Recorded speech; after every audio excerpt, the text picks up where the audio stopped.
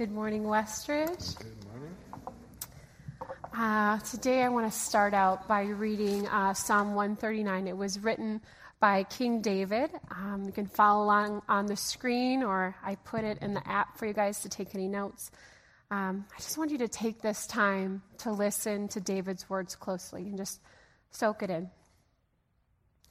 You have searched me, Lord, and you know me.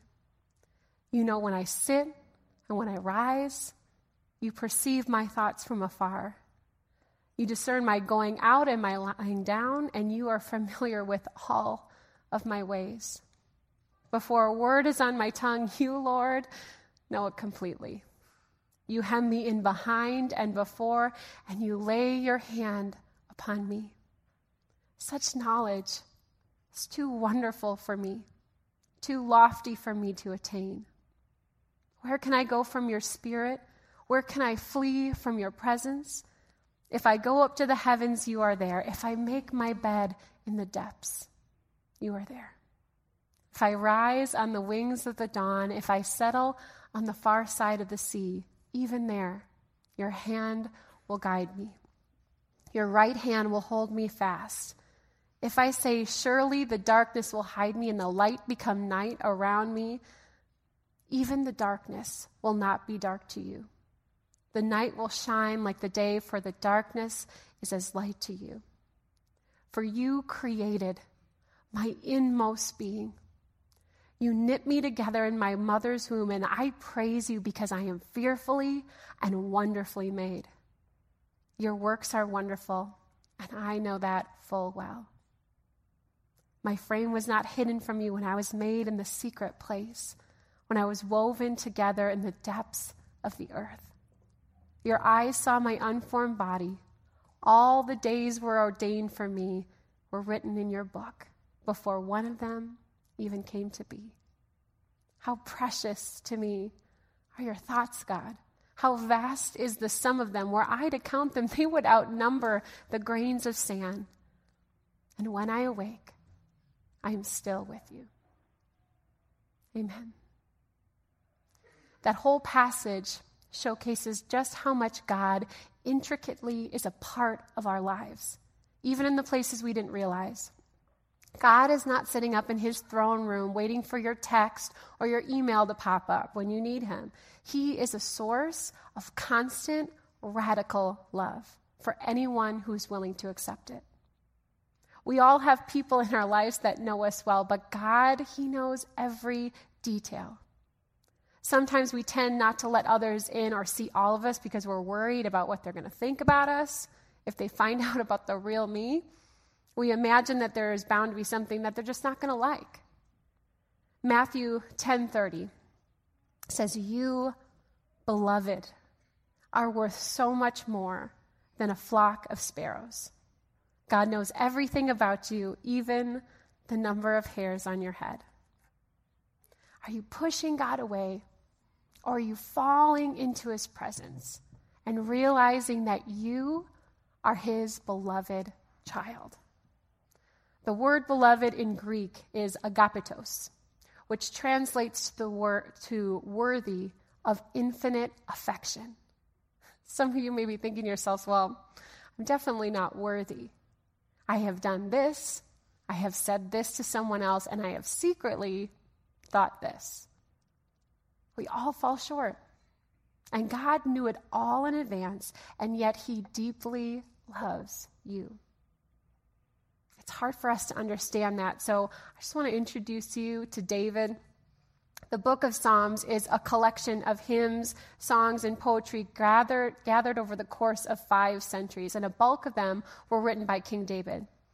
He was a celebrated musician, poet, and he inspired many of the Psalms.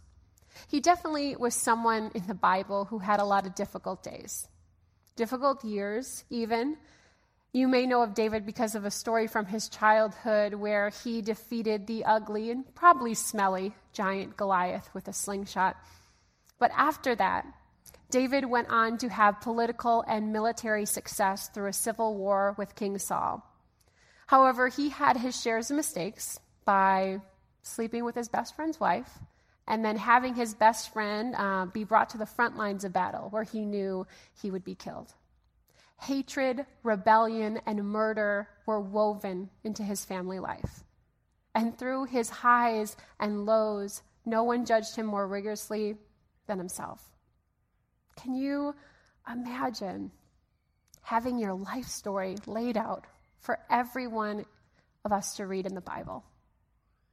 So even with all of his mistakes, he writes, "You searched me, Lord, and you know me." I remember when I was working one time, I was talking with my boss about an upcoming event and some of the issues we were having with it, and I decided I was just going to run my mouth without any sense of control and blame it on this other coworker.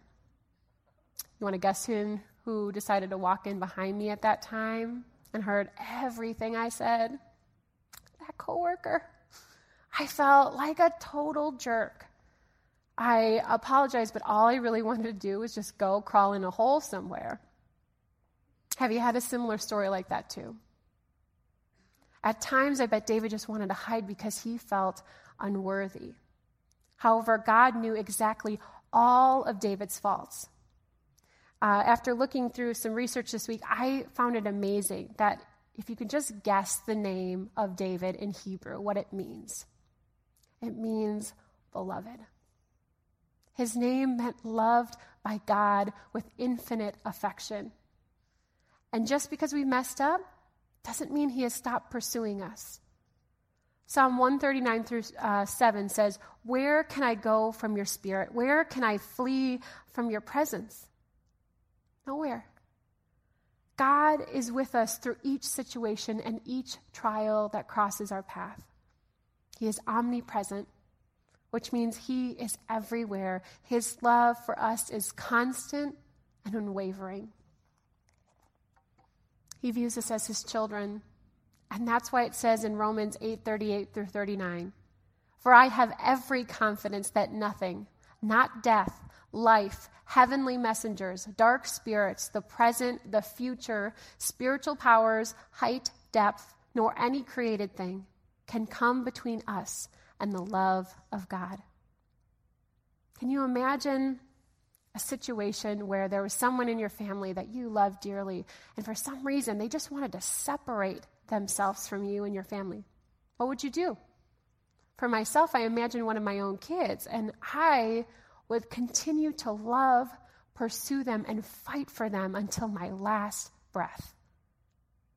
You probably noticed that parents want to capture every moment of their baby's first year. Before the days of social media, my parents had this little calendar with notes, records of my weight, and well-loved pictures, and even the remaining piece of my umbilical cord, that falls off the week or so after you're born. Everybody's got their weird things, right? Well, fast forward 5 years later, my little brother had arrived, and he was now a toddler. And with two working parents, nobody has time to write things down in a calendar anymore. So that got tucked up into my closet. One day, my mom hears me hysterically crying, and she comes upstairs and asks, what's wrong? Not understanding what's going on, she saw the calendar on the floor, and my brother finished swallowing what he thought was a raisin. Okay. Unfortunately, it was my belly button. All right. You have no idea how long I've held out on that story, okay? But it is a cautionary tale to all you new parents, okay? As unique as that story is, it's fascinating to think that each one of us were created inside another human being. God created the whole universe and galaxies. He crafts individual snowflakes. He made over 400,000 species of plants. That God is the one who cherishes every unique detail about you and chooses to love you. God's own character was lovingly imprinted into the life of everyone. At the end of the psalm, it says, "For you created my inmost being. You knit me together in my mother's womb." When an artist, welder, or a musician is putting something together, it is not done flippantly. It is molded and shaped and sharpened over a period of time. And that peace becomes a work of art. I realize most of us have a hard time understanding just how much God loves us. It's a concept that our brains just can't handle sometimes. We can miss out on it, though, because we have a hard time believing it or trusting it. For some, it's because of the relationship with our earthly father. Parents truly shape our life, and that impact on us is lasting. For some of you, only fond memories and laughter fill your mind when you think of your dad. However, I'm sure a lot of you have a vastly different picture. You may have felt like he didn't listen to you. He intentionally put you down in order to toughen you up. You tiptoed around the house so you didn't have to become physical. Or he was just never there when you needed him. Your idea of dad leaves you feeling unwanted. So when the idea of God as a loving father comes into the picture, it's confusing because it's been negatively affected by our earthly father. It's okay to question and doubt him if you're coming from that place. But be assured, when you heal and you work through those wounds, God is worthy of your trust, and he has been patiently pursuing you all along. So now that we understand it a little better, what does that look like in our day-to-day? For myself, I know God loves me in my heart, but after a while, I kind of forget it. I set it to the side until I really need it. And it's easy for us to take something so important to our faith and just tuck it away. What do? We go to church on Sunday, we pray when we feel like it, read our Bible when we have time, and when we are in desperate need of his love, we finally decide to take God out of that little box that we put him in. My question for myself and for you today is, how has his love changed our life? My friend Julie recently got to travel to Southeast India with her father, Don, who's in ministry there.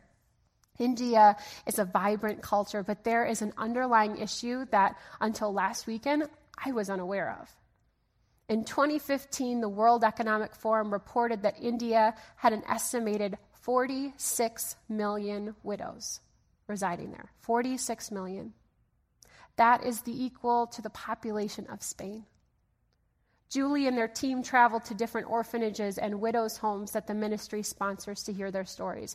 In India's culture, when your husband dies, because of tradition, a widow's family disowns them, and they believe that they're now a financial burden and seen as unwanted baggage.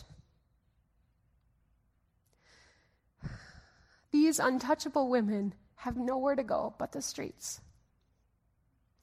So, this ministry's goal is to provide widows shelter, and they are cared for, provided meals, and taught job skills. India's prominent religion is Hinduism, but they don't need to be a Christian in order to live there.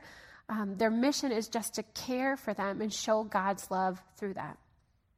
One night, as Don spoke to the women, he asked them, since coming to this home, how many of you have a relationship with Christ? And every single widow raised their hand in that room. One of the widows in the front row was crying, and he asked, what has changed because of your relationship? The woman said with tears rolling down her cheeks, no one has loved or cared for me. You provided food and a place to stay, and you told me that there was a God who loves me so much, even when I'm considered untouchable, that he allowed his own son to die for me. So what in my life has changed? Everything in my life has changed. Everything. I don't know that woman's name, but because of her story, I am reminded that God loves me, each and every one of us. If God has changed everything about my life, am I acting like it? It's so easy for us to go through our day-to-day, our lives, even forgetting that simple truth. Do we intentionally love those around us in our life so that our own story is just another reflection of him? Some places to start to kind of think through this or journal about Psalm 139. Pray through it. Spend some time in silence. Listen to music. Whatever provides you a space where you can heal if you need to. Understand it more and come to realize that you are worthy of his love. And it is known deep, deep within your soul. So when someone asks you what has changed because of your relationship with him, you can certainly say, he knows me and I am his beloved.